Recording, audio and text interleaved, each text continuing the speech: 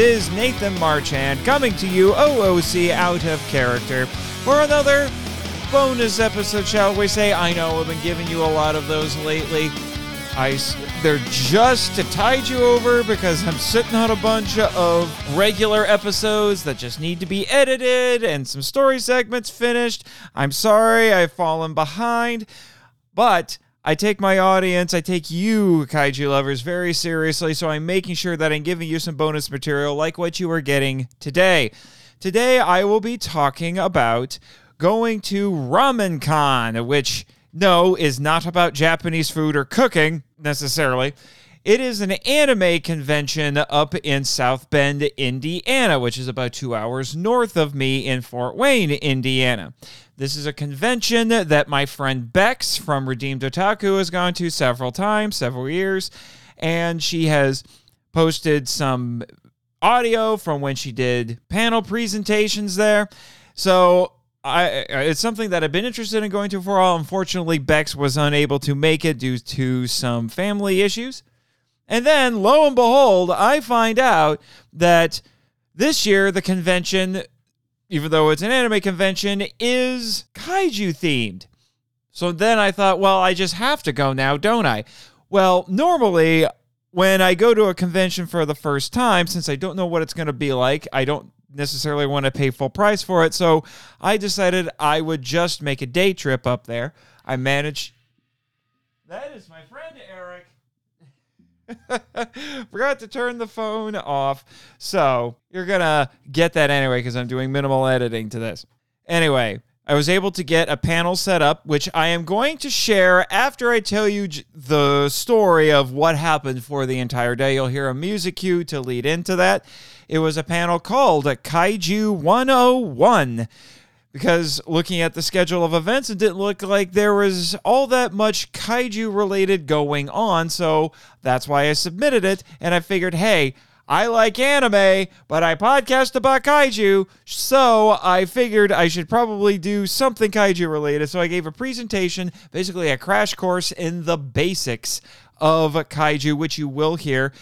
Funny thing is, I didn't use any of the regular mics because they just weren't quite working, which is something I'll get into in a little bit. And my dynamic microphone is so good that it didn't pick up on any of the audience because there was some audience participation. I had them ask me questions and things like that. So my apologies if you can't really hear them, but you can definitely hear me.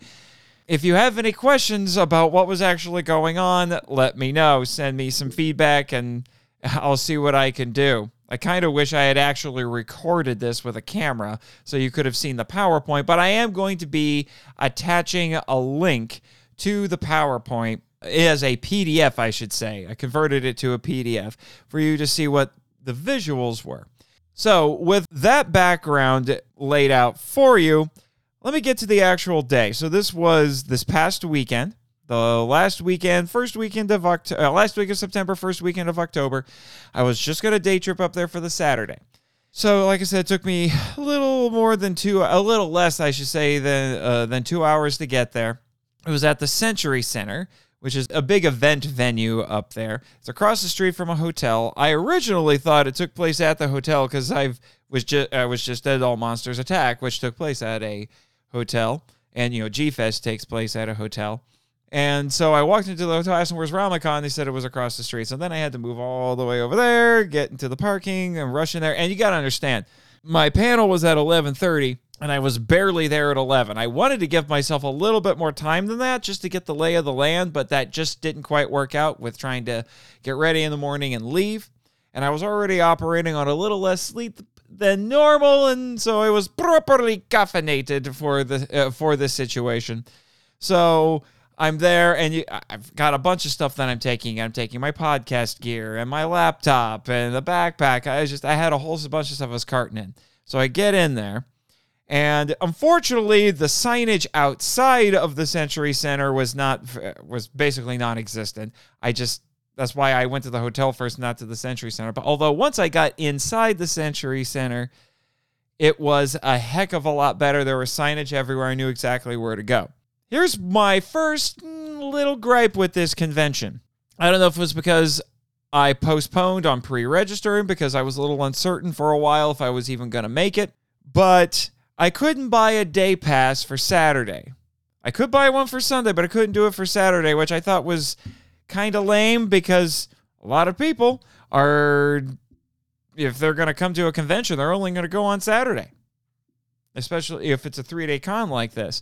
So I was a little upset about that. I ended up having to pay for 3 days, even though I was only going to be there for 1. But, live and learn. If I go again next year, I'll know what to expect. But I am going to let the organizers know that I didn't really like that. But anyway, got in there, got my pass, got a little ribbon saying I was a panelist. It was great. They told me where to go. Well, or rather, I figured out where to go. I saw where I was supposed to go and asked them where was it. They told me to go downstairs. So I went downstairs, found my room. And then there was my second minor gripe. The room wasn't ready. The other panel rooms were ready, at least in the hall that I walked down. The lights were on and everything, but I walked in there, and even though there were already a couple of people there, the lights were off, and the projector and the screen, they weren't on, near as I could tell. Basically, nothing was ready for me to be there. So I tried to fiddle around with the lighting system to get it to turn on, but it's incredibly weird and electronic, and I wasn't sure how to handle it. I'd never seen a lighting setup like this. I just couldn't technobabble the MacGuffin enough to figure it out, and I was crunched for time, and I wanted to make sure I started on time. So I did find someone, a volunteer, to help me out with that, and I just let him handle the lighting while I tried to get everything set up. And thankfully, he was able to get the lights on, not as well as I would have liked, or maybe he was doing that because he knew I was going to be showing some slides and wanted to make sure that I could see the slides. So I let him take care of that, and I set everything up. I chatted with the people who were there. There was a handful of people there, including a family.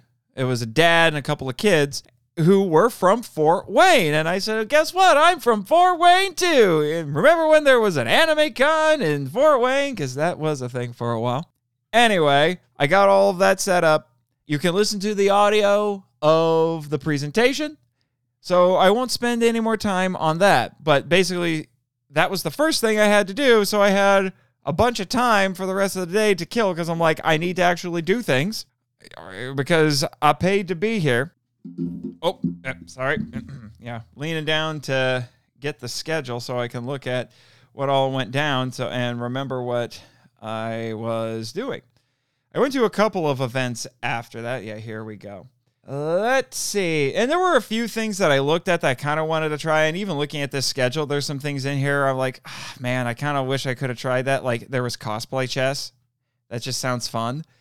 And I did witness a little bit of the foam fighting, which is basically the people made foam weapons like swords and shields and things like that. And in this big ballroom, and people would fight each other with it. And I got to say, as much as I wanted to try it, the people who were doing it, I was a little disappointed because they were not nearly as aggressive as I thought they would be. They're a little too cautious, I thought. But I think after that, since it was already that time, I decided to get some lunch. So I went and ate the food that I had in the car because they didn't allow for you to bring outside food and drink in, although I did still get my water thermos in there. But admittedly, I learned very quickly that this convention skews Zoomer. So I felt a little out of touch since being the millennial. And I also noticed that a lot of the events and such were centered around either activities that I didn't have all that much interest in or animes that were a lot newer and that I didn't have as much familiarity with. So, I felt a little bit out of place, but I wasn't entirely out of place. So the next thing I did in terms of actual events is I went to a panel called A Visual History of Mecha, which I thought would be a good follow-up to what I was doing. In fact, some people even asked me if I was running that panel, and I told them no. It was actually run by a YouTuber by the name of Professor Otaku, and he went over basically the entire history briefly, relatively briefly because we're talking going all the way back to basically the beginning of anime in the 50s with Astro Boy, talking about the history of mecha in anime, and I actually thought it was pretty good. I learned about a few series and such that I didn't know about. I was able to contribute to that and mention some things about stuff that he wasn't quite as familiar with, like Code Geass, because I've seen Code Geass and he hasn't, but he had to mention it because it has mecha in it, and and all of that sort of stuff. I actually found it to be pretty enlightening. There was even a guy there who, because this Professor Otaku mentioned stuff about Kamen Rider. And when he took questions, this guy didn't ask him anything about mecha. He asked him stuff about Kamen Rider, and it just amused me considering I host another podcast, Henshin Men, that talks about Kamen Rider, among other things. And so we asked him, well, where do I start? And they had a little talk about that. And then I went over and I chatted with the guy for a few minutes. This was toward the end of the panel to let him know that, hey, I podcast about this, and I can, maybe I can give you a few pointers too, because I've seen a bit of Kamen Rider. And he seemed to appreciate that. And then after that, I went around and took a look at the vendor hall, bought a few things. Not a lot. I will confess that this is one of those rare times I went into a vendor hall and I didn't find a whole lot that just really grabbed me and that I really wanted to buy. I did buy a few things, mostly just little trinkets, most notably, I got I believe it is actually a Japanese import from a booth that I think that's what this is the name of the actual booth, Fast Food Anime. And it's actually import stuff from Japan, and it's a keychain from, it's not specifically Street Fighter 4, but it is Street Fighter. Kid Robot cross Street Fighter? It's an enamel keychain with Guile and M. Bison. Van Damme and Julia, so you can't go wrong there. So that was kind of nice. I was able to get some pictures with some cosplayers, talk to a few people, met some of the people who came to my panel and told them a little bit more about my podcasts and fun stuff like that. But then I had what next to my own panel was probably the highlight of my day. And this is where I got a lot of stories to tell about this one. It was a panel called Kaiju Court, which I found out when I went there was apparently something that's been happening every year for about 5 years. And originally I thought it was going to be a performance panel. People would act out something. Well, that was true, but it wasn't that there was a troupe of people who were going to do it. No, this was an audience participation thing. It was a role play. Basically, to put it succinctly, because there were a handful of rules that went along with it that they had to explain to everybody at the start. Basically, people from the audience could be lawyers representing kaiju who are being put on trial. Which I thought, okay, so it's like, people try to take Godzilla to court because he smashed a city and tell him that, he caused so much money and property damage or he murdered people or something like that. I was like, okay, this could be kind of interesting. And when I found out it was audience participation, I'm like, oh, now I have to. I have to. I mean, come on. You've listened to the show. You've listened to the other shows that I've been on. I'm a cast member on Power Rangers, the audio drama. I got to do this. I've taken improv comedy classes. I know how to do this, people. So I did put my name into the hat. And I wasn't sure if I was going to get on there because, luck of the draw and all that fun stuff. But the way it worked is that you would have one person be the defense attorney, one person be the prosecutor. You could, if you wanted to, have a friend come with you as a legal assistant, or you could call people from the audience as witnesses and things like that. There was a table full of random objects like stuffed fish and tiny toy Furbies and things like that. Picture frames with random pictures that you could use as evidence. You could pick 3 things off of there and use it as evidence. We had to wear, apparently it was suit coats before, but this time we're wearing these vests that are neon yellow. So that way, the joke being that way your kaiju can see you, your client can see you. Now, there were some pre-made clients that you could select from, like, Godzilla. I think I saw Ultra 7, the 50-foot woman, a bunch, several of these things that you could pick from in case you didn't want to come up with something. But I think only one person I think 2 people did that. Everyone else came up with their own stuff. I was surprised to find out that there is apparently established lore for this thing because there are still certain characters who are still serving out their sentences, which I thought was pretty amusing. They also said, we do have banned characters. And I thought, wow, okay, banned characters. One was Cthulhu because, well, Cthulhu is a elder god, so it's like, even if you brought Cthulhu in, would we even remember he was there? You know, that sort of stuff. The one that really amused me was, and clearly these people are Kaiju fans and they've hung around in the right corners of the internet at the right time, or apparently listen to my friends over at Kaiju Weekly. Clifford the Big Red Dog. Yes, he is banned because someone used Clifford and Cthulhu in past sessions, and apparently there was a case of Clifford v. Cthulhu, and Clifford won because it was, they mentioned how it happened and made some jokes about it, not too much, and I'm just like, you've got to be kidding me, this actually happened. Okay, so banned. Got it. So with all that set up, I'm just sitting here waiting to see if my name gets drawn. So they ended up doing 4 sessions. In the first 2, well, it wasn't even just the first 2. I quickly learned that for whatever reason with this crowd, the Earth Defense Force video game series, which I thought was kind of niche, kind of obscure almost, despite the fact that there's a bunch of games for it, and I've played several of them. I'm familiar with the games, I should say, and I do enjoy them. But the first one we get is a giant mech from, it was a Walking Fortress Balam or something like that. It was from Earth Defense Force. It took me a minute to figure. I was like, what the heck are we talking about? Is it the video games? And I looked up and I was like, yeah, it was. I mean, I was able to rile up some people to do some EDF chants, which amused me. That told me just how popular it was with this particular crowd, which was kind of nice. Oh, and the people who were running it, you had one guy who was basically the GM. One guy is a stenographer who was just playing around with, I'm guessing it was PowerPoint or something like that, and he would find pictures of all of the monsters being represented and things. I have it up on a screen for everybody to see. And then you had a girl who was the judge, a girl who was handling the evidence and things like that. And they said that at one point they had bailiffs, but they didn't really have a bailiff now and things like that. So there's a handful of people who are running this. And the sentences that would get carried out would be just stuff that was absolutely hilarious. It was just ridiculous.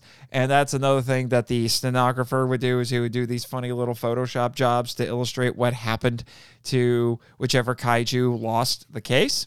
So yeah, it was Balam and Godzilla in the first one. And I forget who won that one. I believe Godzilla did win that one. And I think the case centered around Godzilla was accusing Balam of stealing his image. Sure. I mean, I went through several ideas this whole time until I actually got to my turn about what I could, which characters I would use and what the case would be. I went through stuff like, at one point I considered Daimajin and Jet Jaguar. I considered Zilla, who, because there's a storyline going on like this, sort of, it's just a little detail, subplot maybe, in the show about Dr. Totopoulos trying to convince Toho to legally allow him to call Zilla Godzilla again. So I thought about doing that and say it was identity theft. I'm trying to remember what was the other one I was considering. What was I going to do? I wanted to do something that was a little bit obscure. I was really dedicated to it for a while there. Let's see, Daimajin, Jet Jaguar, Zilla. Oh, I was going to do Jaras and say that I was hoping to go up against Godzilla and say that that Godzilla was trying to accuse Jaras of not identity theft, but copyright infringement because, well, they look practically the same, except Jaras has a frill and is spray painted. Look it up, people. It's an Ultraman Kaiju. Well, but I ended up not using any of those, and I'll explain that in a minute once I get to what I did. And then the second round was kind of amusing. There was this girl who could tell had some stage experience. She knew how to perform. Was very good at it. So was the other woman who was the defense attorney. But it was Susanoo, the Japanese thunder god, the killer of the Orochi, slayer of the Orochi. And the Mood Slime Statue of Liberty from Ghostbusters 2, which does technically count. And there was a lot of stuff going on there. The woman who was the defense attorney ended up creating this character. Even though she was from New York, she had a southern accent. So that was just bonkers. And the crime in question was Susanoo was accusing Lady Liberty of inspiring people to basically take charge of their own lives and not rely on God. So he was losing power and such because of it. And so that was an interesting back and forth there for a while. And I believe Lady Liberty ended up winning. And I can't remember what happened to Balaam as his sentence. Susanoo, I think, ended up becoming a mascot for, it was supposed to be Spirit of Halloween, but they made it Spirit Rocks because that was one of the pieces of evidence, was a little painted stone that said believe on it. And that was a point of contention during the drama, air quotes. So that was pretty amusing. So then on the third round, I had my name drawn. I was pretty excited at this point. And I had finally settled on my client. And it was none of the ones I had considered before. And I know as soon as I say who my client was, some of you are going to take me to task over it. And you know what? I welcome it. Bring it. I will explain. I'll explain here, and I'll explain in further detail if necessary. I will debate you, if I have to, over whether or not my client qualified as a kaiju. Now, I will tell you, I ended up being the defense attorney. The prosecutor was representing, shout out to Chris Cook and my host of One Cost Radio and my co-host on the Power Trip, Michael Hamilton. The prosecutor was representing Rhino Blaster, a Season 1 Mighty Morphin Power Rangers Monster of the Week. And my client was Moby Dick. Yes, you heard that correctly. Moby Dick, yes, from the novel, the classic novel that we all had to read in school, Moby Dick. He's a kaiju. Yes, he is a kaiju. How is he a kaiju? Let me explain. I'm glad you asked that. So, Moby Dick is unusually large for a whale. He is unusually aggressive, which means he actually has a bit of personality. He is displaying actual malice. That is a human trait. That is an anthropomorphism, which also goes along with being a kaiju. Actual malice, that's personality. It also displays a level of intelligence greater than normal. He is also unusually colored because he is albino.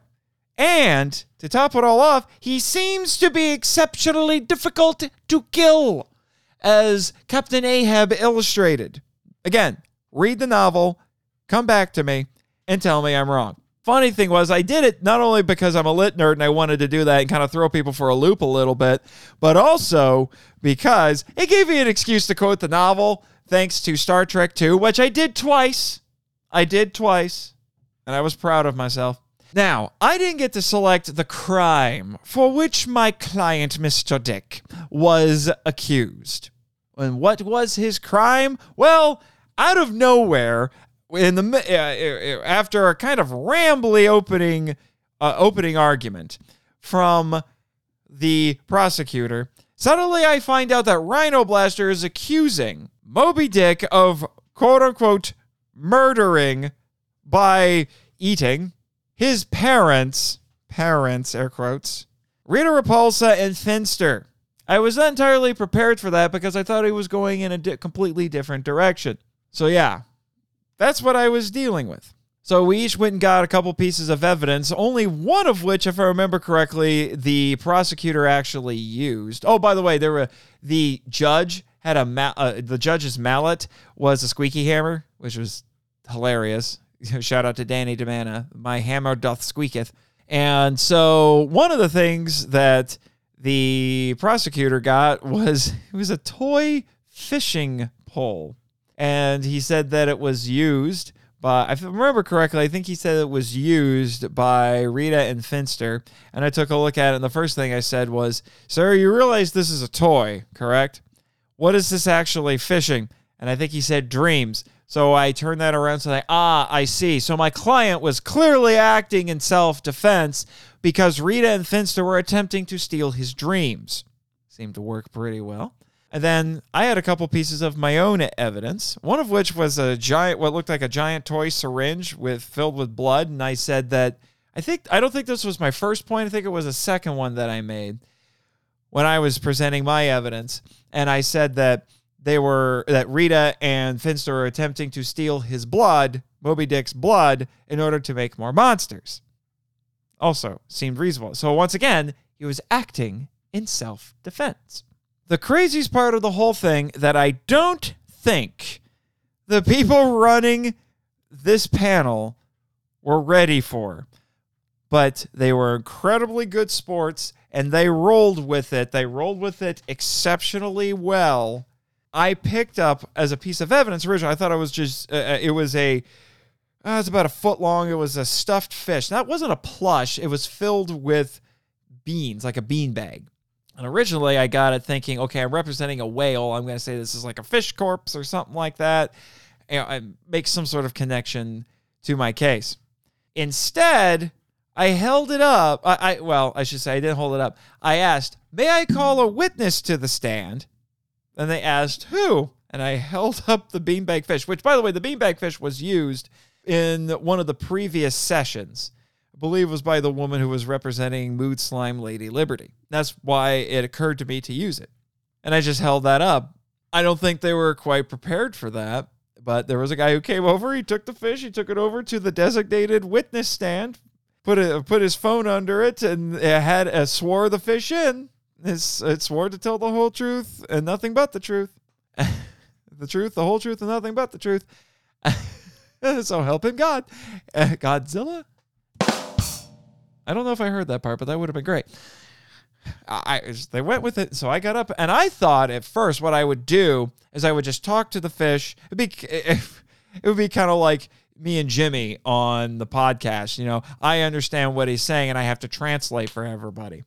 But instead, there was this girl who, on the fly, because gave the fish a voice, became the voice of the fish. So I actually had somebody to play off of.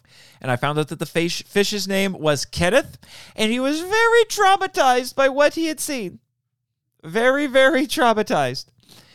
It was a little difficult to get any information out of him because he was PTSDing harder than Jimmy. Good Lord, I thought Jimmy had it bad. This poor fish, he's seen things, man. You would have thought he came back from Nam. I ended up ending the line of questioning because I think it basically turned into him rambling about the horny fish. Didn't know what to make of that one, and so I moved on. Went back over. Then we finished our closing statements, where I got to quote even more of the novel because I said that Rita and Finster chased my client round the moons of Nibia and around perdition's flames before they gave him up. Thank you. Khan Noonien Singh, thank you. Now, I confess, I did not succeed at getting my client off. However, I got him convicted of a lesser charge and a reduced sentence. It was not murder. I was able to convince them that, yes, self-defense was happening, but the judge figured that there was still crimes being committed. So it just wasn't murder. So my client, Moby Dick, is now currently serving 3 months of community service at SeaWorld. It's canon. I think it is. Anyway, the last session was a couple of people who I guess are friends with the people who run it. And I'm going to be honest with you, I wasn't impressed with what they were doing. I think they had planned to do this whole thing from the get-go. I think they knew each other. They might have even been a couple. I'm not sure. One of them was wearing a terribly elaborate jumpsuit hoodie-looking thing that made her look like Ava Unit 1 from the End Genesis Evangelion. The other guy was cosplaying, but I can't remember what he was cosplaying. And they were representing, who was it? It was another EDF mech. I can't remember what it was. And the other one was representing an incredibly obscure Neon Genesis Evangelion Eva unit that you have to really dig around to find. And it sounded incredibly weird. It was from a manga, for like a page or two or something like that. It was goofy. And I wasn't too impressed with what they were doing. I'm sure they thought they were funny, but I didn't find it all that funny. It just wasn't working for me. I don't know if it was just my sense of humor, but it didn't sound like anybody else was finding it all that funny either. But oh well, they got their session, trying to be all weird. After that, I went and got myself some dinner and just kind of hung around to see what other events were going on in the main hall. I saw a little bit of apparently it was a rock, paper, scissors tournament, because I guess we do things like that here. I did a little bit of work for some of the podcasts, talked to Michael on the phone and stuff like that. But I did want to leave immediately. I wanted to actually do some things before I left. I had a 2-hour trip ahead of me. I found out looking at the schedule that much like Gen Con, this convention actually had events basically going on all night, which did give me a little bit of incentive, maybe next time, to actually stay overnight and see what those events are like. I am interested in seeing more of this thing, for sure. I should mention, it's a relatively small con. I'm not sure exactly how many people were there. They said last year when they had about 1,100, and they were projecting to have about 1,600. It's decent sized, I will say. I don't know if I felt like there were that many people there. But in the same room where they're having the foam wars that I was a little underwhelmed by, I saw that they were going to be having laser tag. So I thought, why not? I'll play around with that for a little bit, and then I'll head home. After, taking a look around the place. I'd never been to the Century Center before. Oh boy, I'm glad I didn't get charged for this laser tag session, because I would ask for my money back. It was the worst laser tag session ever that I've had. It might have been one of the worst con events that I've ever participated in. I heard that in years past when they had this event, they actually had full tilt vests and everything like you would see at a laser tag place. You know what they were doing? You ever go to Walmart and see these boxes with these things marked Laser X, which every time I see them at Walmart, that just cracks me up, because we have an actual laser tag place here in Fort Wayne called Laser X. They're just toys. They're toys. They has a strap with a sensor on it that you can put on your forearm, and that's the only thing that you can hit as far as I can tell. I'd never used these stupid toys before. And the whole thing ended up just being lame, because people would just camp behind cover and almost never move, and then they had to basically be goaded into actually running out there and hitting them. And, as long as they kept the sensor hidden, they were practically invincible, and people were cheating. There was a lot of cheating going on with people covering the sensor or putting it in a place that you couldn't really hit it. And the game masters, to their credit, were trying to keep people from doing that. The sensor would turn off after you got hit so many times, but there were people who would just flip it on and flip it off and back on, and then would respawn essentially.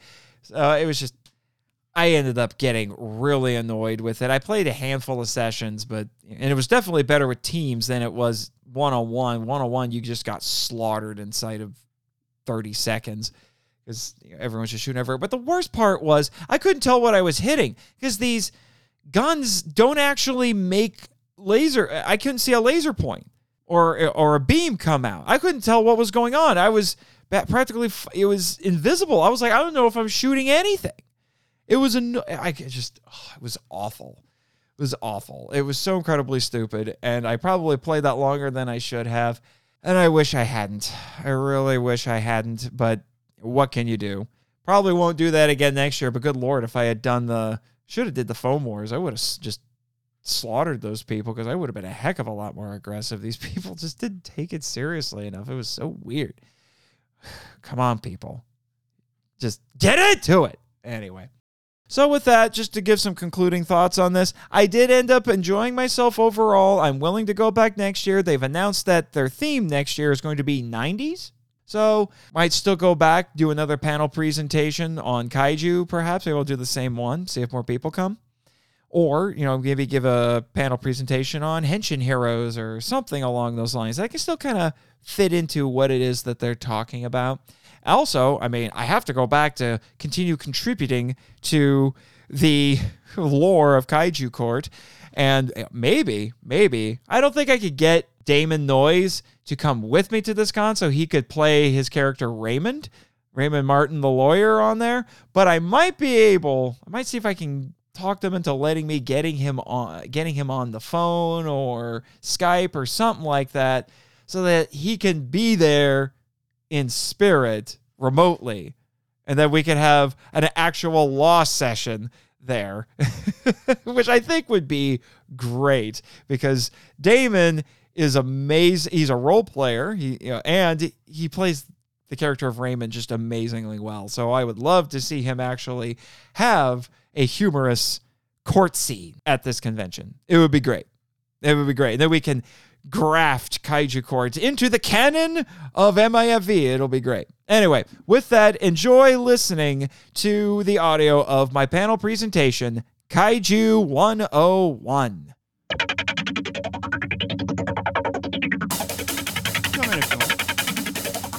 Hello, Kaiju lovers, and I am Nathan Marchand coming to you live from Ramen-Con in South Bend, Indiana.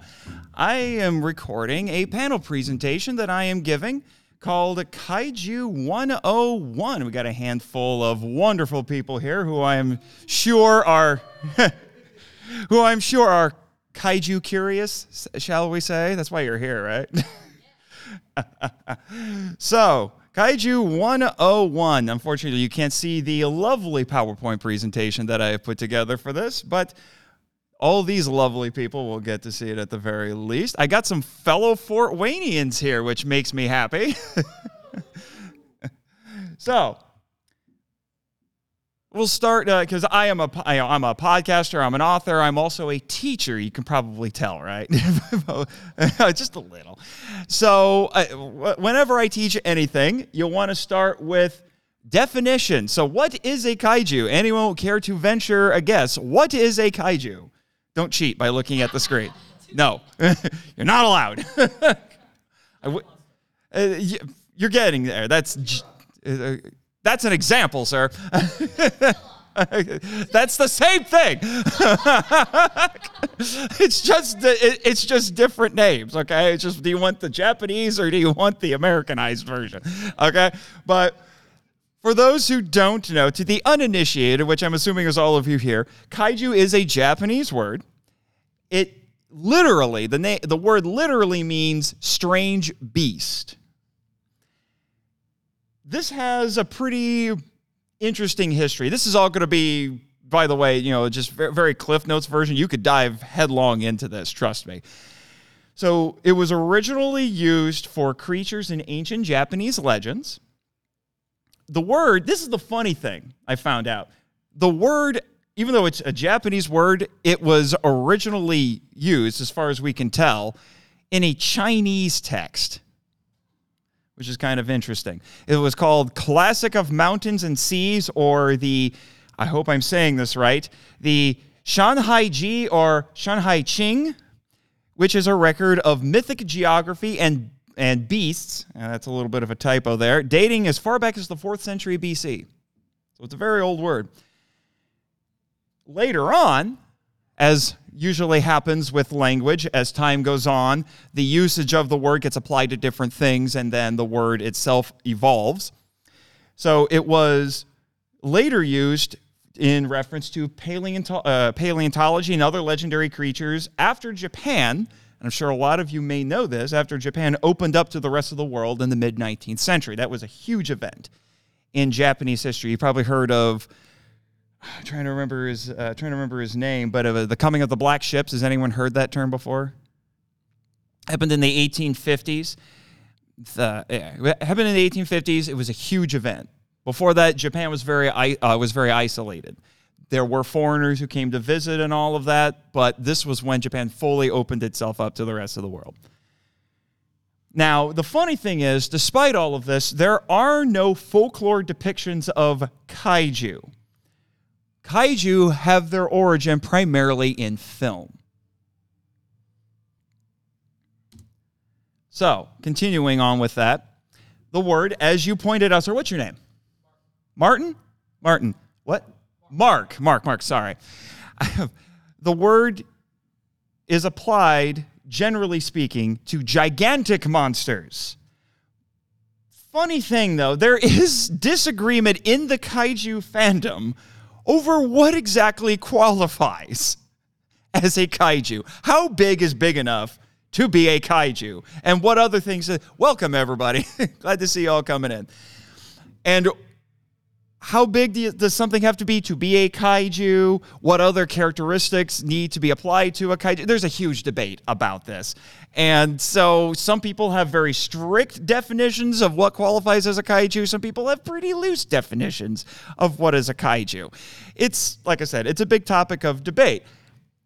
I'll show some very famous examples of kaiju, but I mean, you could debate things like, I've actually joked, Moby Dick. I'm a lit nerd. Moby Dick, I would argue, is a kaiju because he's unusually large, and because he's an albino whale, he has unusual coloration, unusual physical characteristics besides size, hence strange beast. Because for those who came in late, that's what kaiju means in Japanese, strange beast. And Moby Dick also seems to have unnatural powers that a whale would not have. Yes, sir?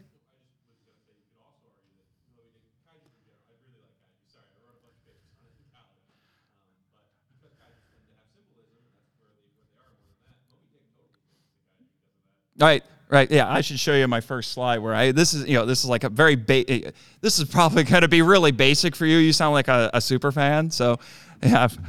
But by the way, my name's Nathan Marchand. I'm a podcaster, an author, and a teacher. You can probably tell.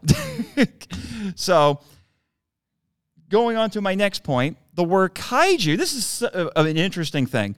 Kaiju is now an English loanword. Does anyone know what the term loanword means?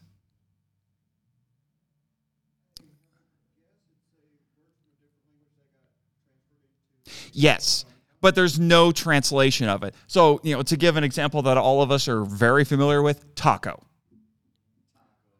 Taco is a Spanish word that then got loaned into English. So taco is also an English word. And kaiju has become that now. This is my personal theory. I think it's because of the movie Pacific Rim. That I think, because that was, a big blockbuster movie that was meant for a general audience and not for, the niche audience of kaiju fans. And it just used the word, even gave a little definition of it at the beginning of the film. And I think ever since then, I've noticed that has really gotten into the vernacular and has been more common. People will throw the word kaiju around and you don't have to explain what you mean anymore, which I kind of like. Now, here's the thing that makes this a little bit more complicated. There are some related words to kaiju that, like I said, kind of muddy the waters a little bit when it comes to what is a kaiju. One that you have, and that's what some of these illustrations are on here. Unfortunately, I wish the screen was bigger so you could see this better. If I knew the screen was going to be this small, I probably would have made the text larger. But you have kaijin. Has anyone heard the term kaijin? You've heard kaijin? Now, where did you hear it? Okay.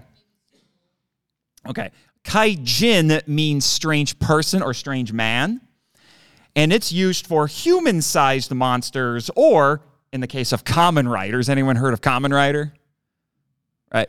Or Masked Rider, that's the English translation. You know what I'm talking about? It's a Japanese superhero. Huh? Okay. Well, he fights kaijin, but they're supposed to be cyborgs, so they're cybernetically or genetically modified creatures that are human-sized. And this picture that you see here at the top here, that is Batman.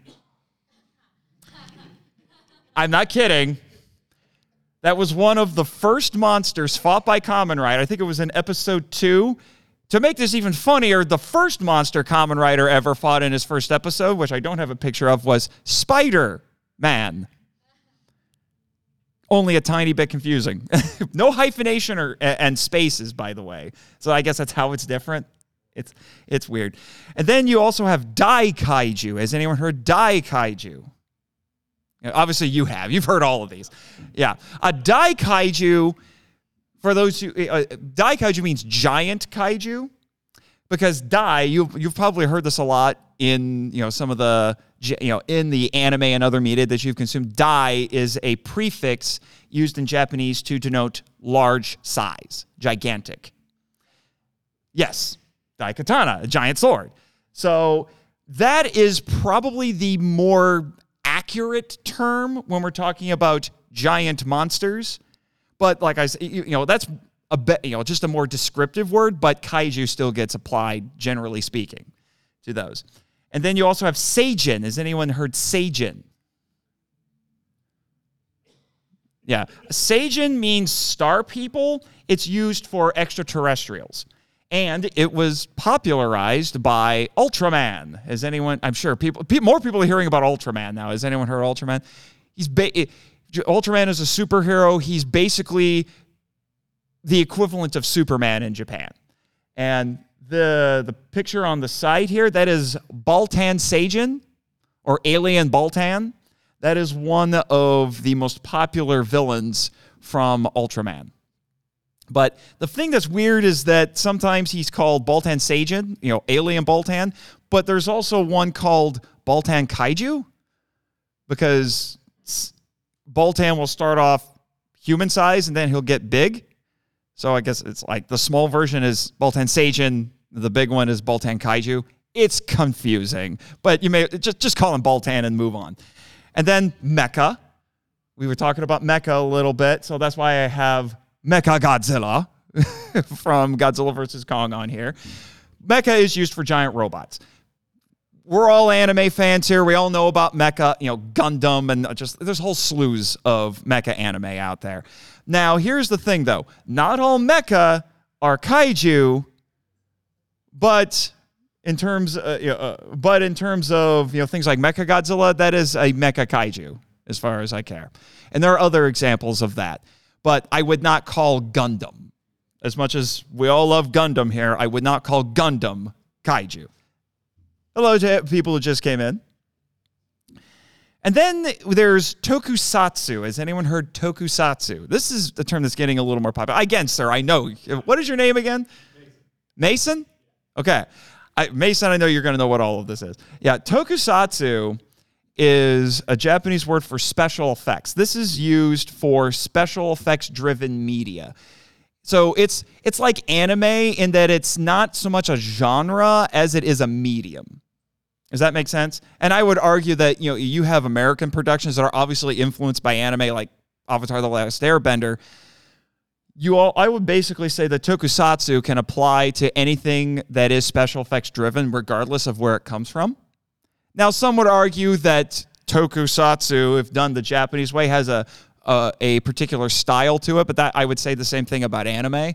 But I'm a little bit weird where I'm willing to apply tokusatsu more broadly, but my definition of anime is a much more narrow. I actually say it has to come from Japan to be anime, but I'm weird. But anyway, that's a discussion for a whole other day. But these are terms that you're going to see a lot. Basically, what I would say is, not all, much like Mecha, not all tokusatsu is kaiju, but all kaiju is tokusatsu. But the two of them developed basically simultaneously, and they all basically started at the same point for all intents and purposes, which is the original Godzilla film from 1954. That is credited as basically being the start of both of these, even though you can look at stuff that kind of predates it a little bit, which is part of what we'll be talking about today. So, let's play let's be a little bit interactive here. Give me some examples of kaiju. Just name some off the top of your head. Except you, Mason, because you know them all. Power Rangers is a bit of an interesting case because they kind of start off as kaijin and then become kaiju. So that gets a little weird, admittedly. What else? Gamera! Friend to all children! Yes, that is actually one of his nicknames. Yes. Mothra, that's another great example. Goji, yes, you got Godzilla. But yeah, so since you've named a few of them already, obviously one of the most famous of all kaiju, Godzilla himself.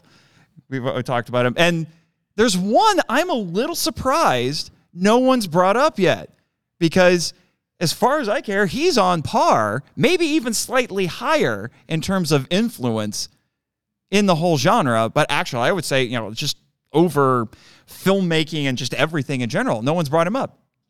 King Kong, yes. No, because as you'll find out here, as you're going to find out here, without King Kong, there would be no Godzilla and would be none of the rest of it. King Kong is the granddaddy of them all.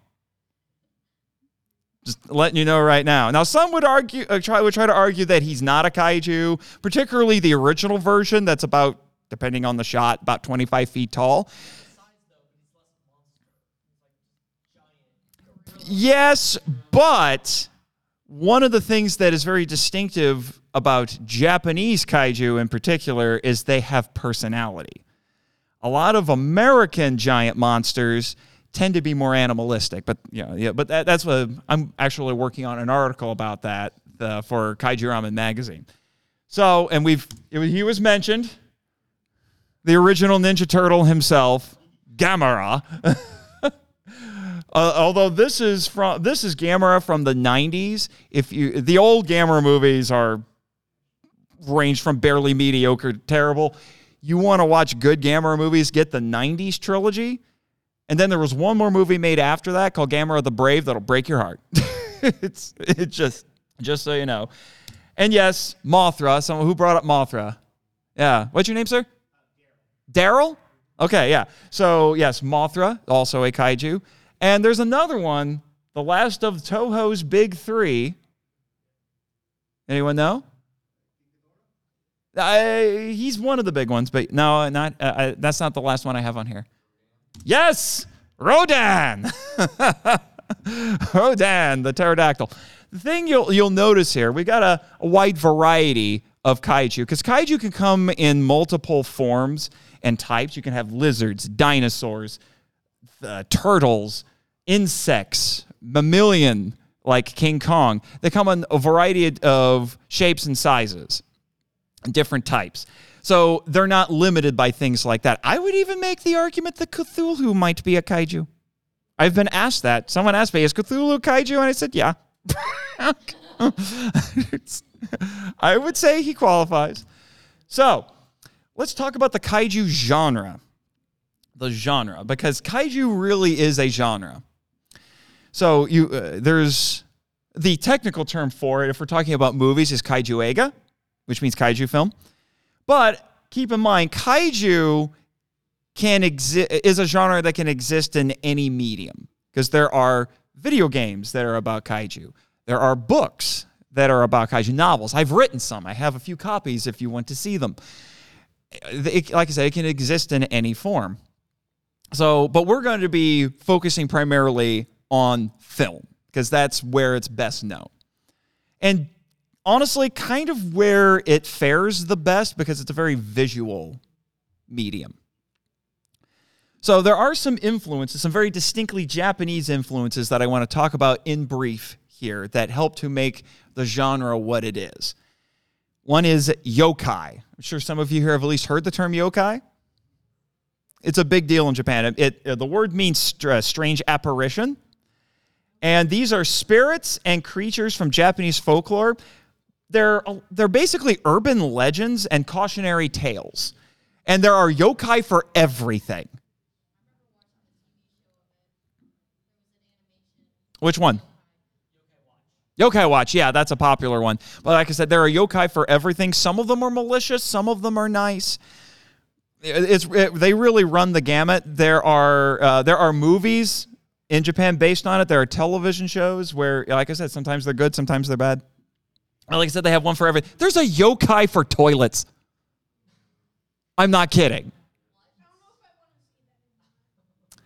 Some of the most famous yokai would be the long-necked woman. Has anyone heard about the long-necked woman? You have? Yeah.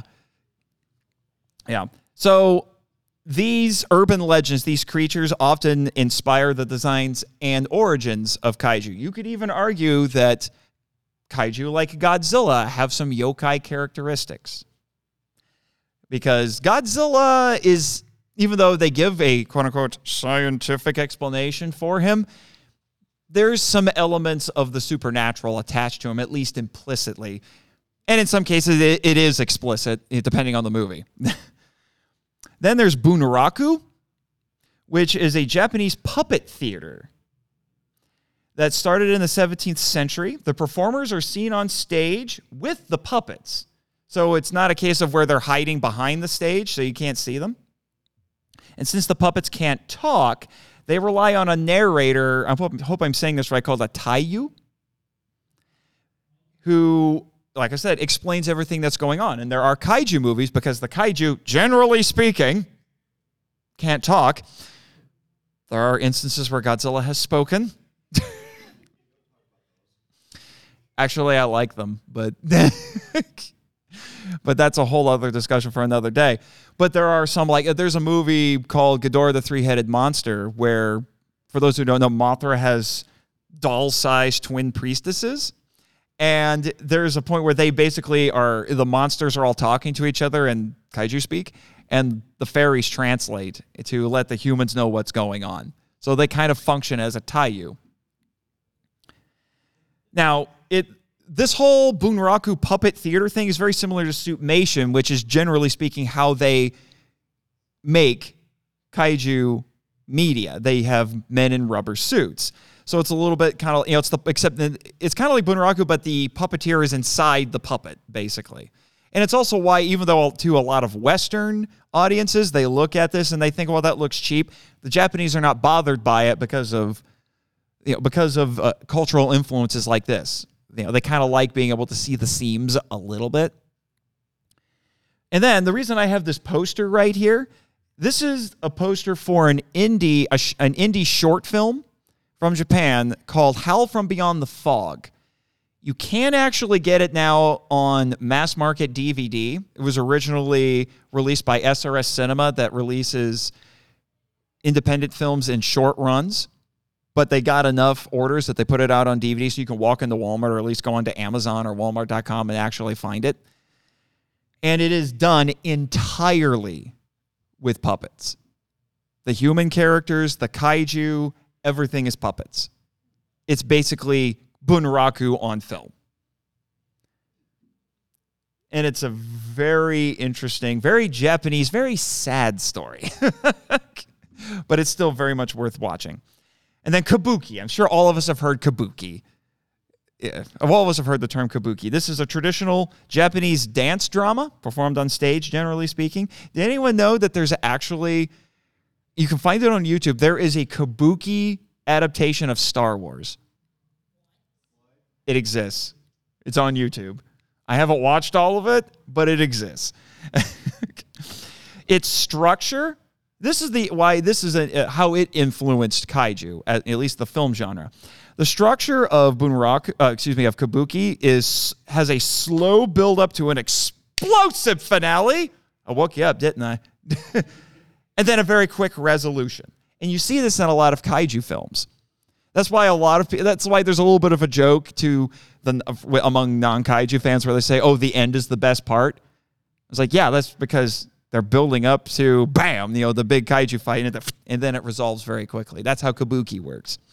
The funny thing is, there has been an American filmmaker who took that structure and used it, and good Lord, did people complain about it, but I understood what was going on. Mostly because I had seen one of his other movies, so I knew how it worked. That being Godzilla 2014, directed by Gareth Edwards.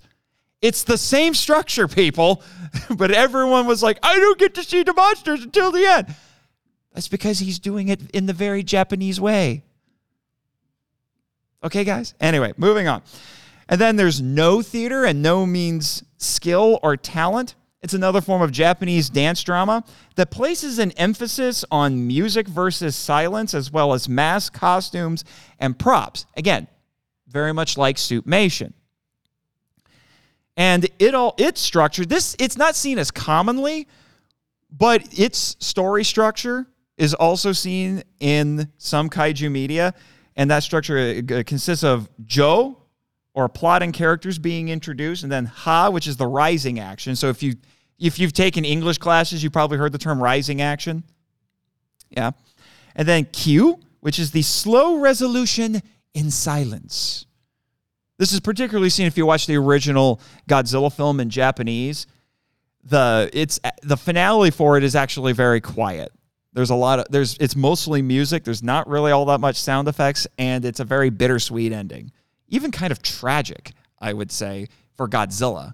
It's tragic because one of the human characters, I won't spoil it too much, has to die in order to defeat Godzilla. But even Godzilla himself is treated as a bit of a tragic figure in it. So, very brief history of the kaiju film, because there's too many to talk about. So I'm just giving you highlights, because as of today, there are 30 plus Godzilla films. I am not listing them all out. There are 12 Gamera movies. There are 12 official King Kong movies. That's an entire presentation unto itself.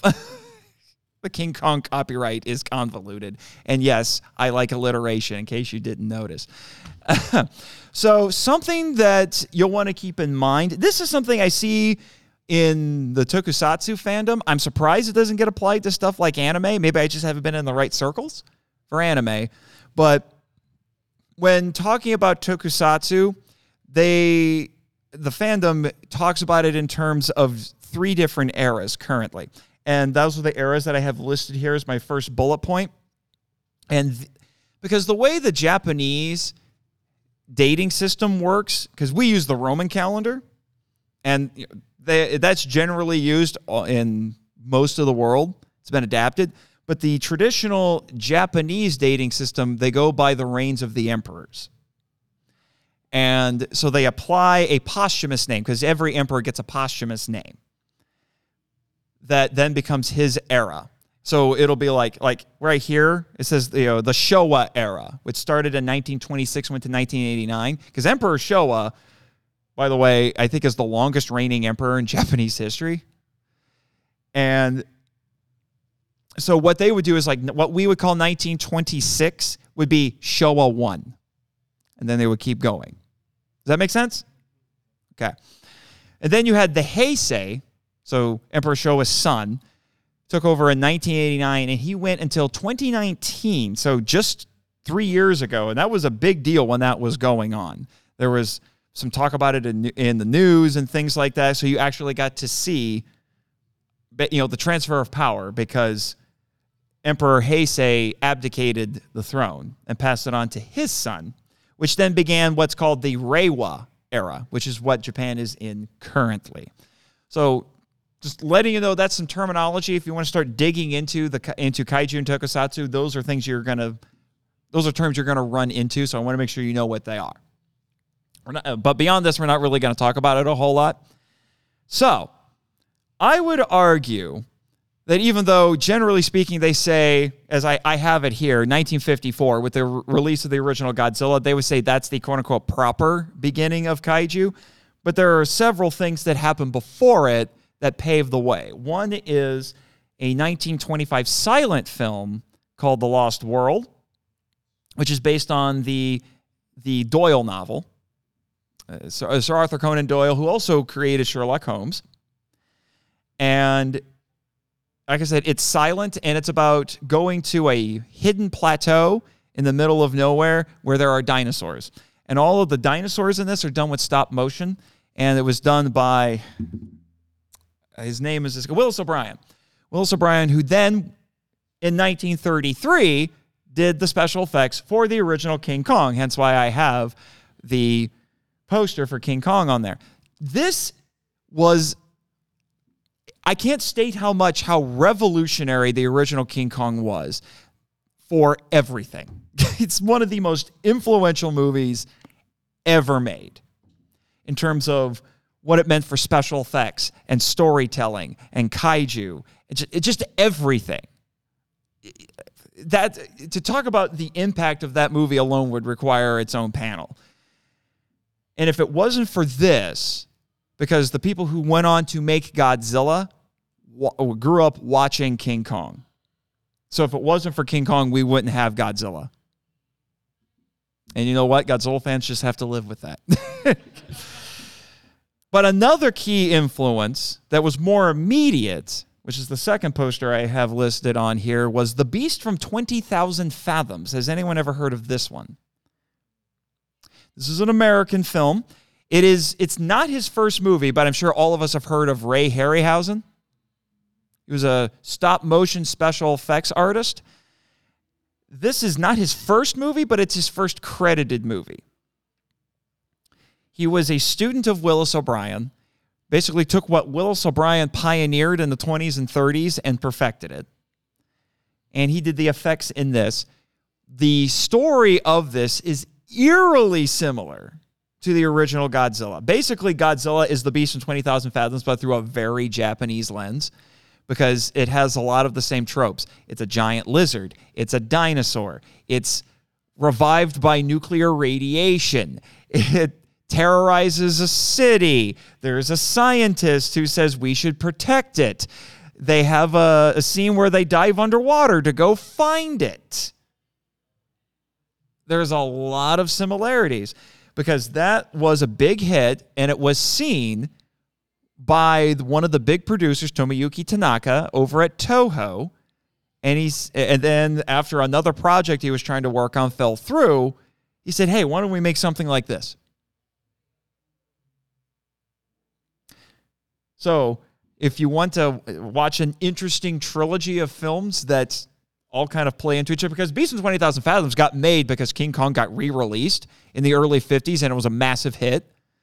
So they wanted to keep going with that. But Beast in 20,000 Fathoms is basically the first atomic monster movie, which the 50s is replete with them. There's a gazillion of them. All of these atomic powered or atomic irradiated, mutated, whatever monster movies. That's where a lot of, all of the tropes that we associate with those cheesy 50s B movies started with Beast from 20,000 Fathoms. But Beast from 20,000 Fathoms is a legitimately good movie. All right, so I mentioned Godzilla 1954 and its Americanized version, Godzilla King of the Monsters, which was released in the United States in 1956. Had new footage shot. They took some stuff out. It starred Raymond Burr of Perry Mason fame, playing a new character who, I'm not kidding you, keep in mind, this is the mid-50s. His character's name was Steve Martin. He was an American reporter who was visiting Japan and saw everything happen. It's a pretty decent rendition of it, but the Japanese version is obviously the better one. But I do think the King of the Monsters version still, I think, holds at least has some historical value, even though the reason it was originally created doesn't really mean anything anymore. But again, that's a whole presentation unto itself. Then we had Mothra, the original Mothra in 1961, which completely changed the game. Just completely changed the kaiju game early on, because now we had a benevolent monster, a female monster who was not trying to terrorize the city, but was trying to rescue her kidnapped twin priestesses. Completely changed the game. No one had seen a monster like that before. There were insect monsters before this. Like Them, which had giant ants made in the 1954, same year as Godzilla. But they were very malevolent, instinctual creatures. Mothra is more like a benevolent goddess in that film, at least implicitly. And then, as you have to do, we had our first big crossover in the kaiju sphere. Yes, before 2021, we had King Kong versus Godzilla, which was made in Japan, and to this day remains the highest grossing and most popular Godzilla film to date. That thing made money hand over fist. And its genesis, again, is a whole presentation unto itself. It is a very storied origin, let me tell you. Although what's kind of annoying is that it much like the original Godzilla, it got re-edited with some new footage, and it's kind of laughable how they mucked around with it in that Americanized version. And the Japanese version, because Universal was run by jerks, they blocked having the Japanese version released for years. Well, thanks to Criterion, you can get it, but it's buried in that big Godzilla set they put out a few years ago as a special feature, and it's not the best print of the movie. So you can see the Japanese version legally, but it's got a big paywall, unfortunately, because that set's minimum about $100 if you can get it on sale. And then 1964, we had 2 Godzilla films, the only time where there were 2 Godzilla films in one year. And they were momentous ones because we had another big crossover with Mothra versus Godzilla, which is still considered to be among the best Godzilla films ever made. And we also had the introduction of the Joker to Godzilla's Batman, Ghidorah, the 3-headed monster. Yes, the 3-headed golden space dragon, and he's as awesome as that sounds.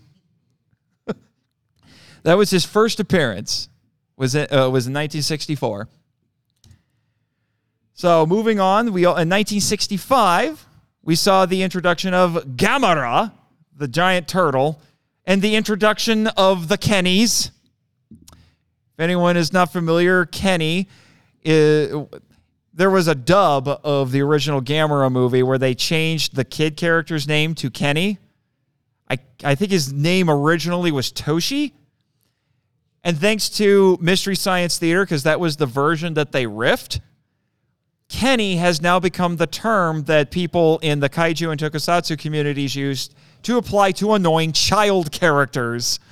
Doesn't matter what their name actually is, they are Kenny. If it's a girl, it's Kendra. That's where that started. 1966, Kaiju started getting onto television. So you had Tsuburaya Productions, which was started by the special effects artist who had been working at Toho making all of these Godzilla films and a bunch of other movies, named Eiji Tsuburaya. He started his own production company and started making TV shows.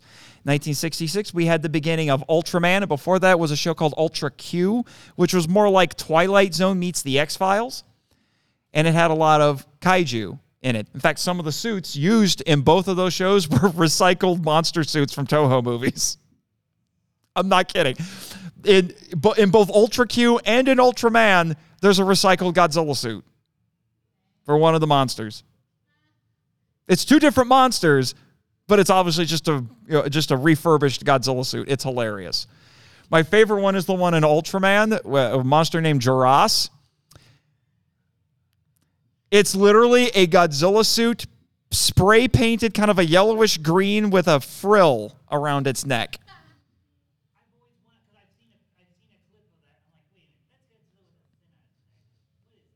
Yeah, that's what it was. They just recycled the suit because they had to. They were running short on time and money, and they're like, "Get that Godzilla suit, just spray paint it. It's a new monster." See. I guess that's where Hasbro got that for Transformers. You just repaint the mold and say it's a different character, and people will still give you $50 a pop for it. We all fall for it. We all fall for it. And then 1967 is often called the year of the kaiju, because at this point, kaiju in Japan were like superheroes are now. They're everywhere. At the theater, on TV. They're just in everything. And every major studio in Japan in 1967 released a kaiju movie. If you're Toho, you released 2 because they got the whole thing started. But then a bunch of other studios, several of whom never made a kaiju movie before, tried to jump in on this bandwagon because it was the popular thing at the time. So Toho, like I said, they had 2. They had King Kong Escapes. Yes, they made another King Kong movie. Again, that's a whole presentation unto itself. And Son of Godzilla, that was their Godzilla movie for the year. Daiei, who made Gamera, put out their 3rd Gamera movie, Gamera versus Gyaos. Oh, I spelled that wrong. It should be Gyaos. I'm finding typos in my own presentation. My apologies. I normally edit these better. And then you had Shochiku, which had never made a kaiju movie before and honestly hasn't really made one since, even though this movie that I have listed here does have a sequel. Very weird sequel. But they had the X from Outer Space. And oh, by the way, the posters you see on there, the one on the far left, that's Ultraman. And then that's the poster for the first Gamera. And then the one down here, I'll get to in a moment. And then you had Nikatsu, who made a movie called Gappa, the Triphibian Monster. And I'm trying to remember, it went by another title. I'm trying to remember what the other, there's an alternate title that it was released under. I can't remember what it is now. Yes, I know. I'll turn in my Kaiju nerd card at the end of the presentation. And then Tsuburaya Productions made their third television show called Ultra 7, which ended up being retconned as a sequel to Ultraman and Ultra Q. It's weird. Again, that's a whole presentation unto itself. But it wasn't just Japan that was getting in on this. Over in South Korea, they decided to get in on this action. And again, that's a whole presentation unto itself. And they had 2 kaiju movies of their own. The more well-known of the 2 was Yongari, Monster from the Deep, which is that other poster I have on there. The funny thing about Yongari is the only version of this movie that survives is the dubbed version, because that was actually taken care of. The original version in the original Korean language with I think there were some minor edits done to the dub version, that has been lost. It's kind of tragic. And then another one that they had the same year is called Space Monster Wongmagwi. I hope I said that right. Which is kind of a little bit of a King Kong sort of a movie. That was actually thought to be lost for decades. But somebody found it. And it's and now the same company that released Howl from Beyond the Fog SRS Cinema, they just a couple of days ago, as of this presentation, put up pre-orders for it. You can get it on Blu-ray. Pre-order. I don't know when they're going to release it. I think it'll be early next year, but that's an exciting thing. We're finally going to be able to see this supposedly long-lost movie. And then 1968, you had the Avengers of Toho Kaiju movies, Destroy All Monsters. Big alien invasion of basically every monster that had been in any of their Kaiju movies before was in there. And then the Godzilla series comes to an end. Its first run, I should say, of 15 films, I might add, comes to an end with Terror of Mechagodzilla, which was my first Godzilla film and remains one of my favorites to this day. And yeah, it's not where Mechagodzilla first appears. He made an appearance in the year before in another movie, but I think this one's the better movie. I have friends who will fight me over that, but, you know, I'm going to win. Anyway, now we'll jump ahead a little bit. We had a King Kong remake in 1976 from De Laurentiis Productions. It's a weird little movie. It's a weird little movie. I'm trying to remember I think a very young Jeff Bridges is in it. And I'm trying to remember the actress's name in it. She ended up getting really famous. It was her first movie. She was the Fay Wray sort of character in that one. But it's very 70s, very weird, and a little gross. It doesn't compare to the original, but most of the Kong movies that have come since then just don't compare, because that first movie is just so dang perfect. It's hard to top. Yeah, for sure. And then 1984, again, keep in mind, these are highlights. There are other kaiju-related things happening throughout all of this. I'm just giving you the highlights. The second series of Godzilla films starts in 1984 with Return of Godzilla, which was released the next year, again in heavily edited form in the United States as Godzilla 1985. That one, after seeing the Japanese version, I'm not very fond of because they screwed around with it so bad. And that's an entire presentation unto itself. And then we'll skip ahead to 1995, and that second series was called the Heisei series, before Godzilla came to an end with Godzilla vs. Destroya. And as my friend Luke Giaconetti of the Earth Destruction Directive podcast is fond of saying, it gives you what it says on the tin. The tagline for this movie spoils it, because the tagline for the movie was Godzilla dies. So it's not a spoiler when the tagline tells you. So be prepared, Godzilla dies at the end of it. The same year, we had a movie that shows you how to do a proper gritty reboot, Gamera Guardian of the Universe, which is the poster that I have on there on the far left. It is not just head and shoulders above the old Gamera movies. It's like several body lengths above those old Gamera movies. It's amazing. And it was made by people. The director was, cut his teeth doing dramas. And the screenwriter, this is relevant to all of you, and it was the same director and screenwriter for the next two movies in that trilogy. The screenwriter wrote anime. I can't remember his name offhand, but he's most famous for writing the original anime film version of Ghost in the Shell. Find those movies and watch them.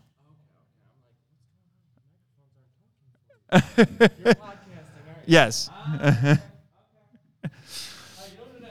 I'm doing fine, sir. That's all right. It's all right. They're probably bored out of their skulls. But so I highly recommend that trilogy. It will feel very anime-esque at points. And just because I have to share this story, I have to share this story. I met the actress who starred in those movies a few weeks ago at a little convention called Days of the Dead All Monsters Attack. Her name is Ayako Fujitani. Lovely woman. And believe it or not, she's Steven Seagal's daughter. Yeah, Steven Seagal's daughter is most famous for hanging out with a giant fire-breathing turtle. And she can out-act her dad any day of the week, by the way. Yeah. 1996, we had The Rebirth of Mothra, which was the first of a trilogy. They're kids' movies, and they're not particularly good kids' movies. The third one's not bad, but the middle one, good Lord, the middle one's abysmal. 1997, you had Gamera 2 Attack of Legion. 1998, the infamous Sony TriStar Godzilla. I have opinions. I was just on a podcast about that one, actually.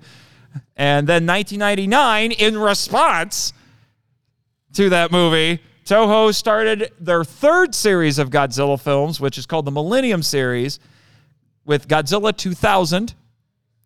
And we also saw the end of the Gamera trilogy with Gamera 3 Revenge of Iris. That movie's incredible. That thing is top 5, probably top 3 kaiju movies of all time. It's amazing. That trilogy, that Gamera trilogy, is one of the few trilogies that actually gets better as it goes. I'm not kidding. Although that one has a lot of cultural stuff in it, so it's probably the least accessible to the non-Japanese audience, but good Lord, is it great. That's why you should listen to my podcast episodes on it, so that way you'll have a better understanding of what's going on in that movie. And then the Millennium series of Godzilla films comes to an end with Godzilla Final Wars, which is absolutely bonkers, and I love it. Final Wars is what happens when you give, I think the best description of it I ever read was in an essay where they said, to describe the experience of watching this movie, just imagine a bunch of 10-year-olds hopped up on too much sugar playing video games while rock music is blaring in the background. That is that movie. If you ever need to cheer yourself up after a horrible week, throw that on a Friday night and you can't help but smile. That's all I have to say about it. And then 2005, we had Peter Jackson's King Kong, which I actually say is a worthy successor to the original. It's got its problems, for sure, but it's a very worthy successor to the original film.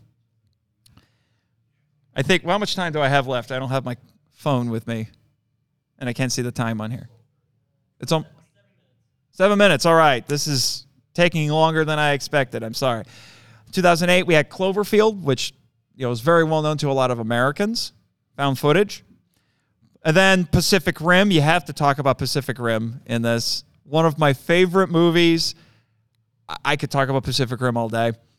And then 2014, after a 10-year hiatus, Godzilla came back to the big screen in a new American film directed by Gareth Edwards.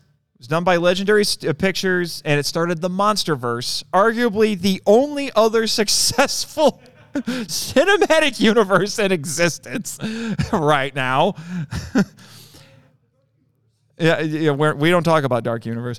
And then 2016, Toho made another live-action film. They weren't supposed to, but they got started on this technically before they made the contract with Legendary, called Shin Godzilla. Do we have any Evangelion fans in the room? Couple of you? Shin Godzilla, directed by Hideaki Anno, creator of Neon Genesis Evangelion. It is very Eva, let me tell you. I highly recommend watching it. It actually had a short, limited theatrical run in the United States in 2016. And I was able to see it. Because it played in Fort Wayne, Indiana, baby. So it was released on Blu-ray by Funimation, which should tell you that they're definitely trying to appeal it to the anime crowd. And speaking of anime, Netflix had a trilogy of CGI anime movies for Godzilla that it's probably the most divisive thing that ever released. Well, I would say everything that's been released since 2004 has been very divisive, just varying levels of divisive. But that anime trilogy is very divisive. I actually like them, and I have reasons. But yeah, it's not for everyone. That's for sure. We'll talk after the panel. And then we had Godzilla King of the Monsters 2019, which was a pretty big deal. King Ghidorah, Mothra, and Rodan all show up, so they're in the Monsterverse now. And then we had the rematch of the century. Godzilla versus Kong. Not King Kong versus Godzilla. No, it's Godzilla versus Kong. And I saw that one several times in the movie theater. I have a lot of fun with it. Again, it was a little bit divisive depending on who you talk to. I haven't seen this one yet, but if any of you want to make a day trip to Chicago, it is going to play at a Chicago Film Festival, Shin Ultraman, which has a lot of the people who worked on Shin Godzilla working on it. I hear a lot of good stuff about it, but like I said, I haven't seen it yet. But I'm hoping to make that day trip over to Chicago to see it. Hold on, sir, because now we'll take questions and comments, but we only have about 5 minutes left. Yes, sir.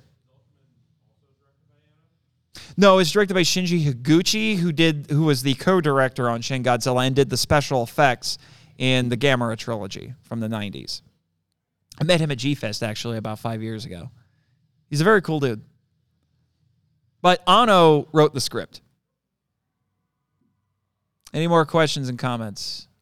I know there was it was mentioned a while ago that Toho was playing their own connected universe Godzilla trilogy, film series. Any idea what's happening with that, or is it still on? No one really knows at this point. It seems like the Monsterverse is going to keep going on television, and they just started filming a new movie, and it sounds like it's going to have Godzilla and Kong in it. So no one really knows for sure because not a lot of information has been released.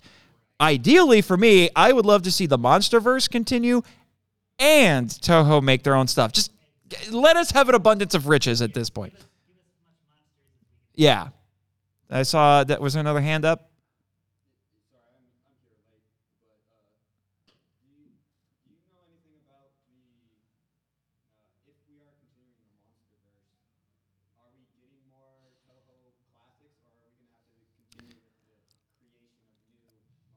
No one knows for sure at this point. Nothing has been said.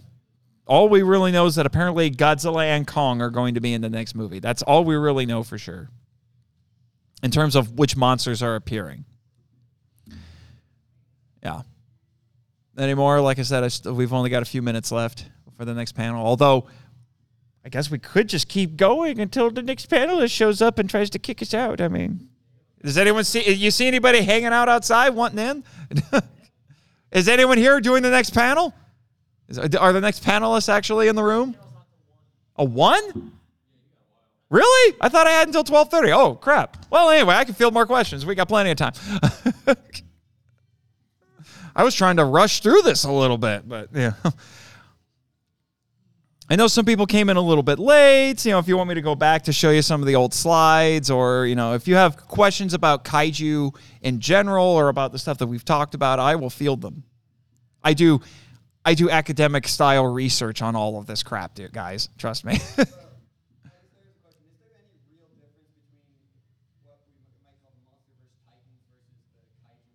No. It's just differences in terminology. That's all it really is. Because some film universes just use different names for them. Yeah. So, like Pacific Rim actually just calls them kaiju. But they also call the mecha Jaeger. So they just come up with just very universe-specific names for them. And in the Monsterverse, they call them Titans, which seems very appropriate, I think, if you know the mythological roots of that. And I'm trying to think of, or like Godzilla the series, which was a 90s cartoon, the superior sequel to the 1998 movie. They just called them mutants or mutations. It's just different terminologies for basically the same thing.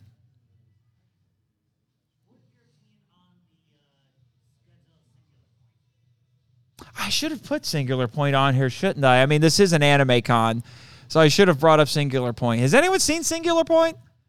Godzilla Singular Point? The science was a bit much. The science was insane. It is one of the most jargony things I've ever seen. You're talking to somebody who grew up on Star Trek. I'm used to jargon, but that was just like, I mean, I thought Evangelion had a bunch of jargony dialogue. This thing was, or Ghost in the Shell. This one was like the next level on that. Yeah, I mean, I could follow it, but I did watch it dubbed because I'm like, I don't know if I want to deal with subtitles with this. Plus, I also may have made the mistake of binging all 13 episodes in one day because I knew I was going to podcast about it. So I'm not usually a binger for those reasons.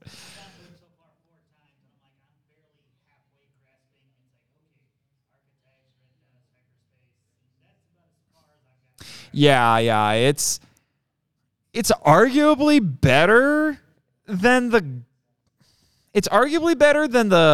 trilogy of CGI movies, but it's still not entirely what people were necessarily wanting. But it's a really interesting show. If you guys ever want a nice, solid 13-episode anime, if you have a Netflix account, which if you don't, I don't blame you. If you want a good 13-episode show to watch, give that one a try, but be prepared for a lot of sciencey jargon.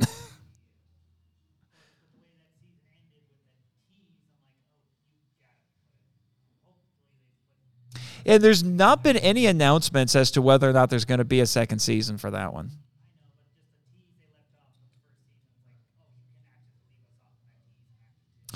Yeah, but you'd be surprised how often that's happened.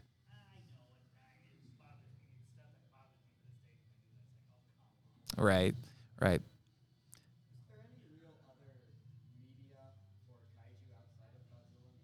Yeah, actually, I talked about that pretty early on in this. The kaiju genre, it's typically associated with film and, to a certain extent, television, because we have stuff like Ultraman and things like that, because Ultraman is a superhero who fights kaiju. But I make the argument that it's a genre that can exist in any other medium. There are kaiju video games. There are kaiju novels. I've written some. I have copies if anyone wants to see them after the presentation.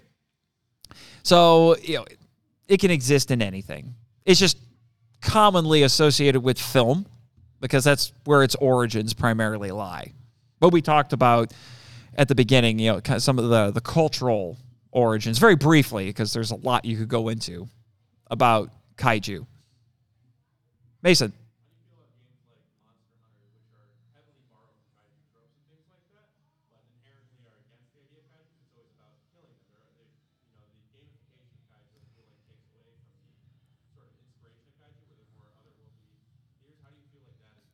I don't know if that necessarily robs it. Admittedly, I haven't played Monster Hunter very much. I did watch the movie. Oh, I'm sorry to hear that. I was asked to be on a podcast about it, so I'm like, fine, I guess I got to go watch it. And it's one of the emptiest movies I've ever seen. Look up Zormagger is probably the most true kaiju. Elder dragons in general push towards being true kaijus as well. But really, there's two that you can look at. And I can't remember the name of the one. There's one that's the dead snake from the fourth one, and then there's Zormagger. And those are the two truest kaijus, I think. I don't think it takes away from it. You can have stories that are centered around killing the kaiju. That's what most kaiju movies are. They're centered around killing. Ultraman, like I said, that's one where it combines superhero and kaiju because the villains are kaiju. Ultraman is basically a dragon slayer.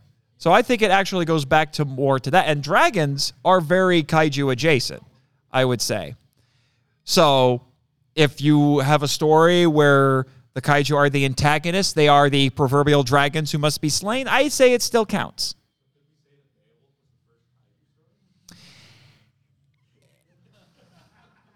I mean, I did at one point try to write a kaiju-ified version of it back when I was in high school.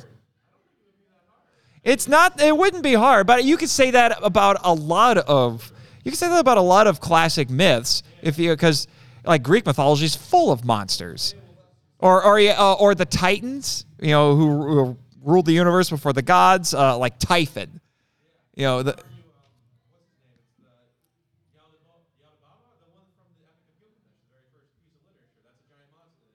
Right? Well, there's also this question, though, at what point does the intelligence of a kaiju raise it away from the kaiju genre, too? I still feel like intelligence is part of kaiju. Intelligence is part of it, but not all kaiju necessarily have personality. That's more... personality is something that's more commonly seen in Japanese media, not necessarily in American media. Like, you look at a lot of 1950s B movies after, Beast from 20,000 Fathoms, which I wouldn't say that's not a B movie, but the Rhedosaurus in that is much more animalistic compared to, say, Godzilla. Yeah. But again, just because a kaiju's animalistic doesn't mean it's not a kaiju. So it's just a difference in presentation and culture, I would say. But although sometimes you can go a little bit far with it, you can so anthropomorphize your kaiju, it does border on ridiculous. There are Godzilla movies like that. At that stage, it becomes a titan of all of the gods, where it is a Right. monstrous creature, but who is just form and function of another human. Right. But it's something to keep in mind is that monsters are always a response to something. It doesn't matter if they're small monsters or big monsters. They're always a response to something. And Godzilla is definitely that. Just to give a quick primer, Godzilla was inspired very heavily by World War II and the fire bombings by the Allies, and especially the atomic bombings. Hence why Godzilla is awakened by nuclear testing. And a more immediate inspiration, besides the films we talked about, was the Lucky Dragon number 5, which was a fishing boat that got way too close to the Bikini Atoll where there was a nuclear test. And they ended up catching irradiated fish, which caused a bit of a panic, and several of the crew members got radiation sickness. One of them died. Yes, Mason.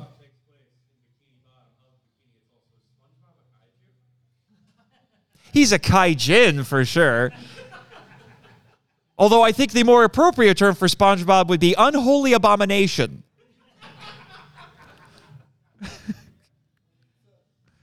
My apologies to any SpongeBob fans. There's another question, especially with kaiju being like this representation of a monster of an initial fear, and with Godzilla being atomic fear kind of personified. As we've kind of gotten away from atomic fear, at least a little bit into, well, let's build reactors in a more productive, energetic way. Does Godzilla shift with that too? Yeah. Where it becomes this Yeah. personification of, yes, a humongous beast, but Right, yeah. The Godzilla's symbolism, I guess you could say, has evolved with the times.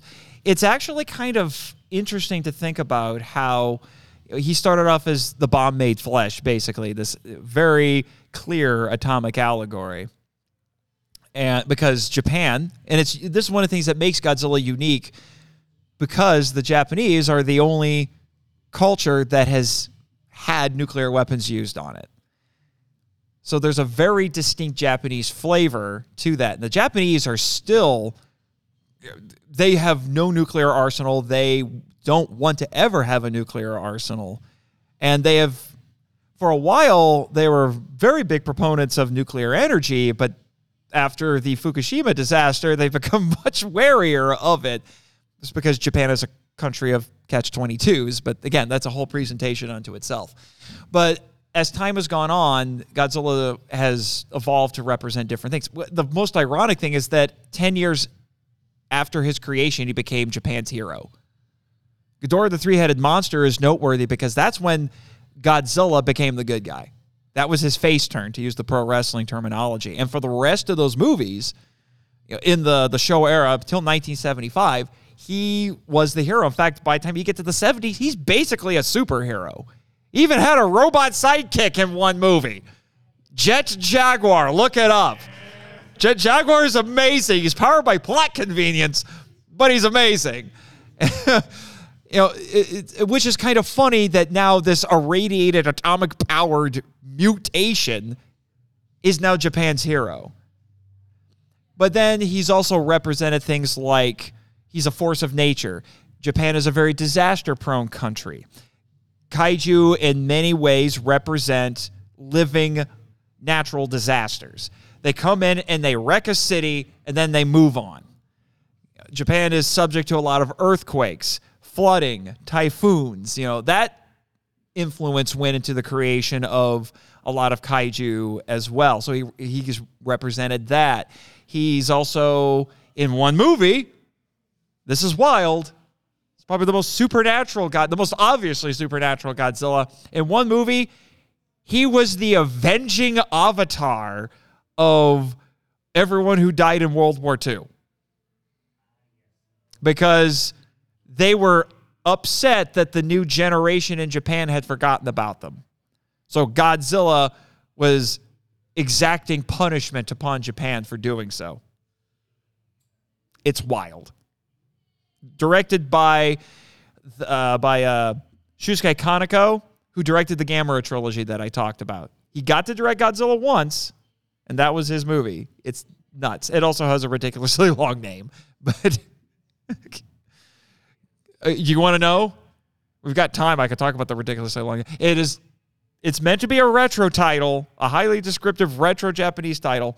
For some odd reason, they translated it literally and just made it the official English title. Godzilla, Mothra, and King Ghidorah, Giant Monsters All-Out Attack. Or just GMK for short, because that's what we call it in the Godzilla fandom. It's just GMK, because we're not saying that whole thing. It's a really interesting film. Really interesting film. Especially if you understand a lot of what's going on culturally within it. I wish. I want to go to Japan someday. Although on my podcast, because there's a little bit of kayfabe, which is a wrestling term where you don't break character. Yeah. Oh yeah, yes they are. It's merchandise like crazy. But as I was saying on my podcast, it takes place on Ogasawara, so in my podcast I'm in Japan, so. But I do want to visit for real at some point in my life. Any more questions?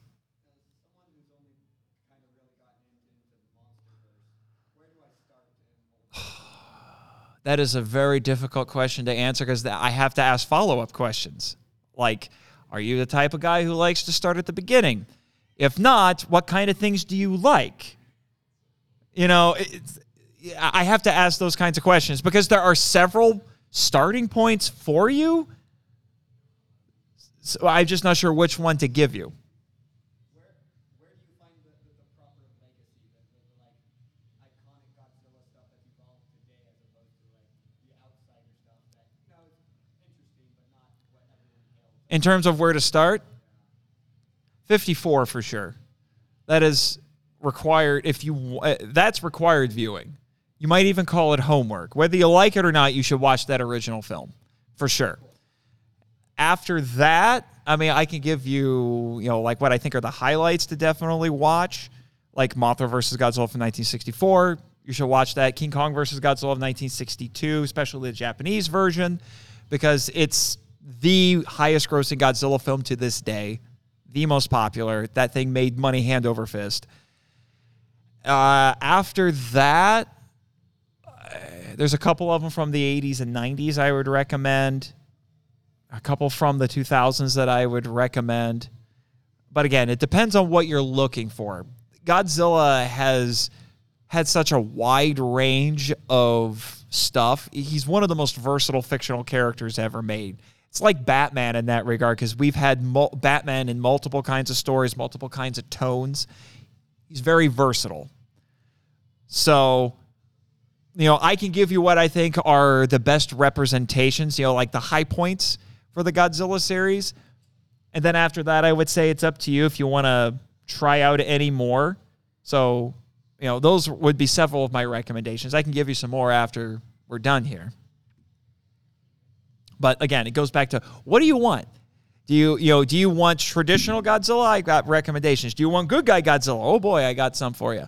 Do you want crazy wild Godzilla? Oh, I watch the 70s movies. They're insane.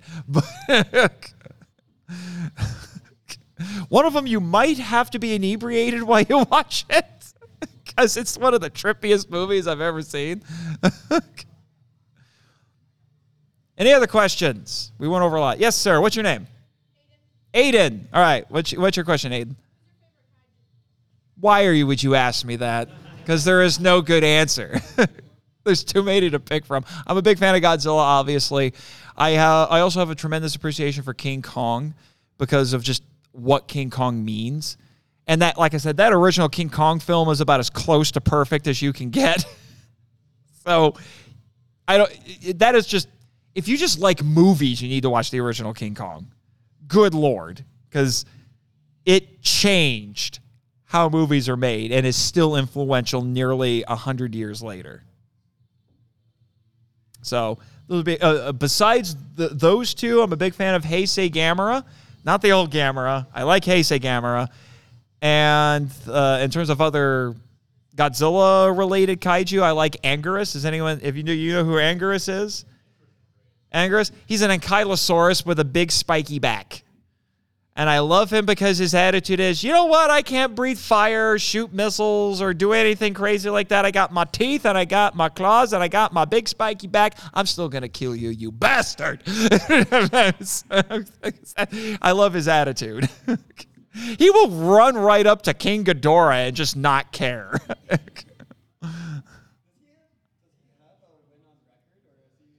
He does. He does. He has a couple of them. But, because he tends to just charge in and against foes that he's technically outmatched against. It's not the best record. Well, Gamera traditionally loses the first round and then comes back and wins the second round. So his win record is probably straight 50-50. So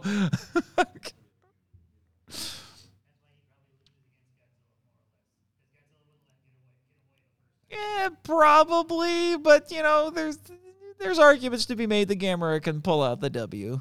So yeah, but that's true. So it was interesting that you brought up the whole wrestling thing, and I thought about Godzilla versus the one movie with Jeff Jaguar. I'm trying to remember. Godzilla versus Megalon. That famous Oh my God.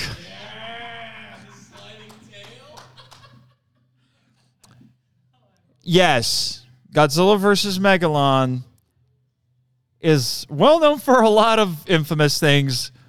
Probably at the top of the list is Godzilla's tail sliding drop kick, which he does not once but twice. It is. I think it is. It is peak cinema. It is peak cinema. Although it is still not the most insane thing that Godzilla's ever done. He can fly.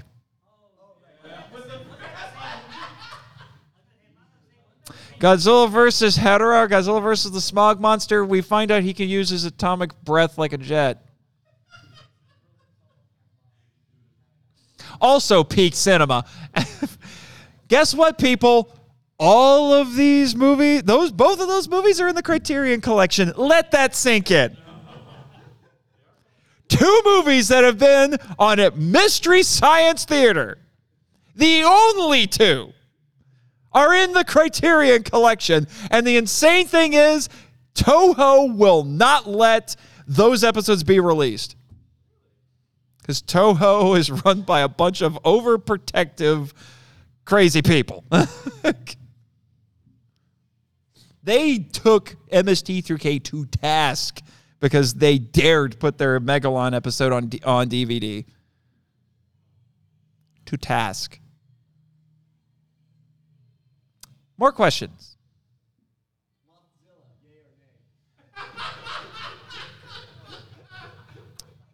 Get out! I'm trying to put this in a more scientific term. What is the symbiotic relationship between Mothra and Godzilla? It's not what the shippers say it is. I am not a fan of that particular shipping. It gets to some very weird places in the right corners of the internet. So, no, I don't ship them. I like the symbiotic relationship, but I don't ship them. Any others? I don't know. What time is it now? We're almost at 1. Okay.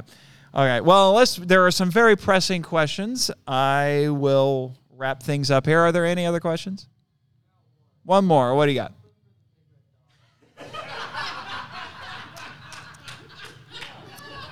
You've either listened to my friends on Kaiju Weekly, or you've been in the right corners of the internet.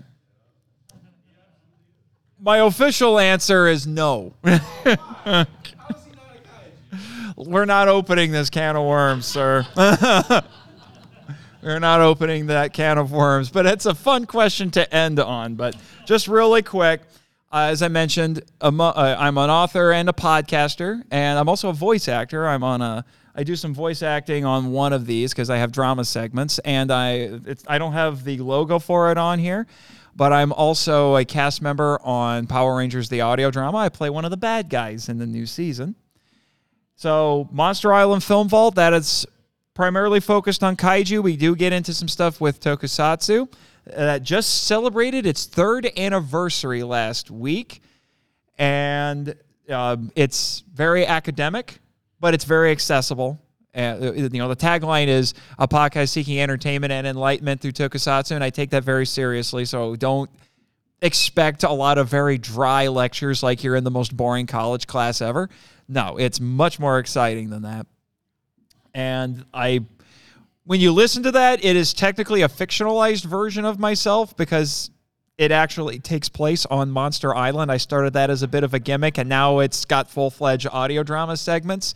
Happened very organically because I have crazy friends who come on the show and make up wild stories.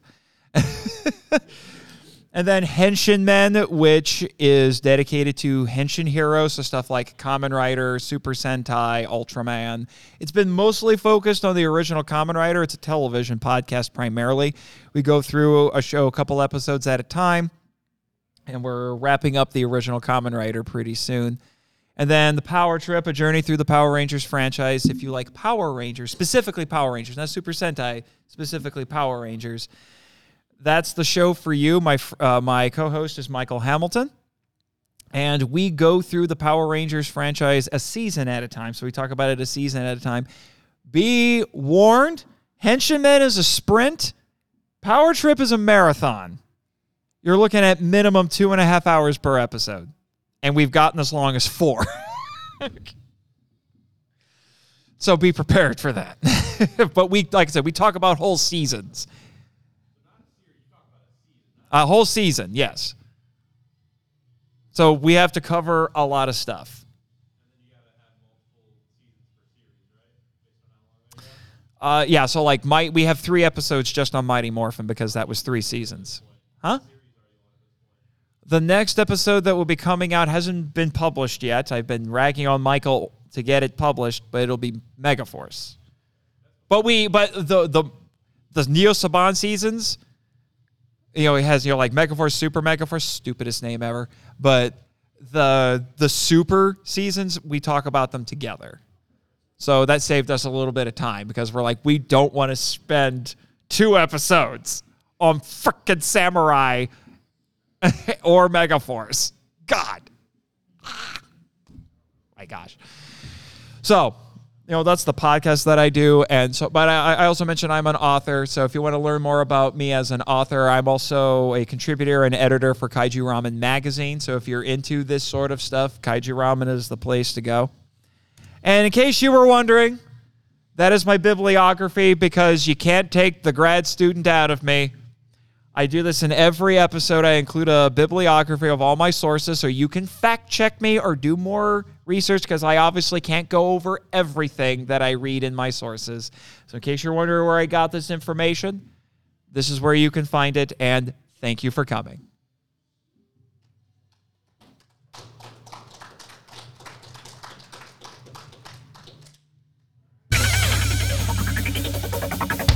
Thank you for listening to the Monster Island Film Vault, a podcast produced and hosted by Nate Marchand. If you want to join the discussion and be heard on the show, we'd love to hear from you. So email us at feedback@monsterislandfilmvault.com. Our website is monsterislandfilmvault.com. Follow us on Facebook and Instagram at Monster Island Film Vault, and on Twitter, where our handle is @TheMonsterIsla1. You can subscribe to us on YouTube, Spotify, and TikTok.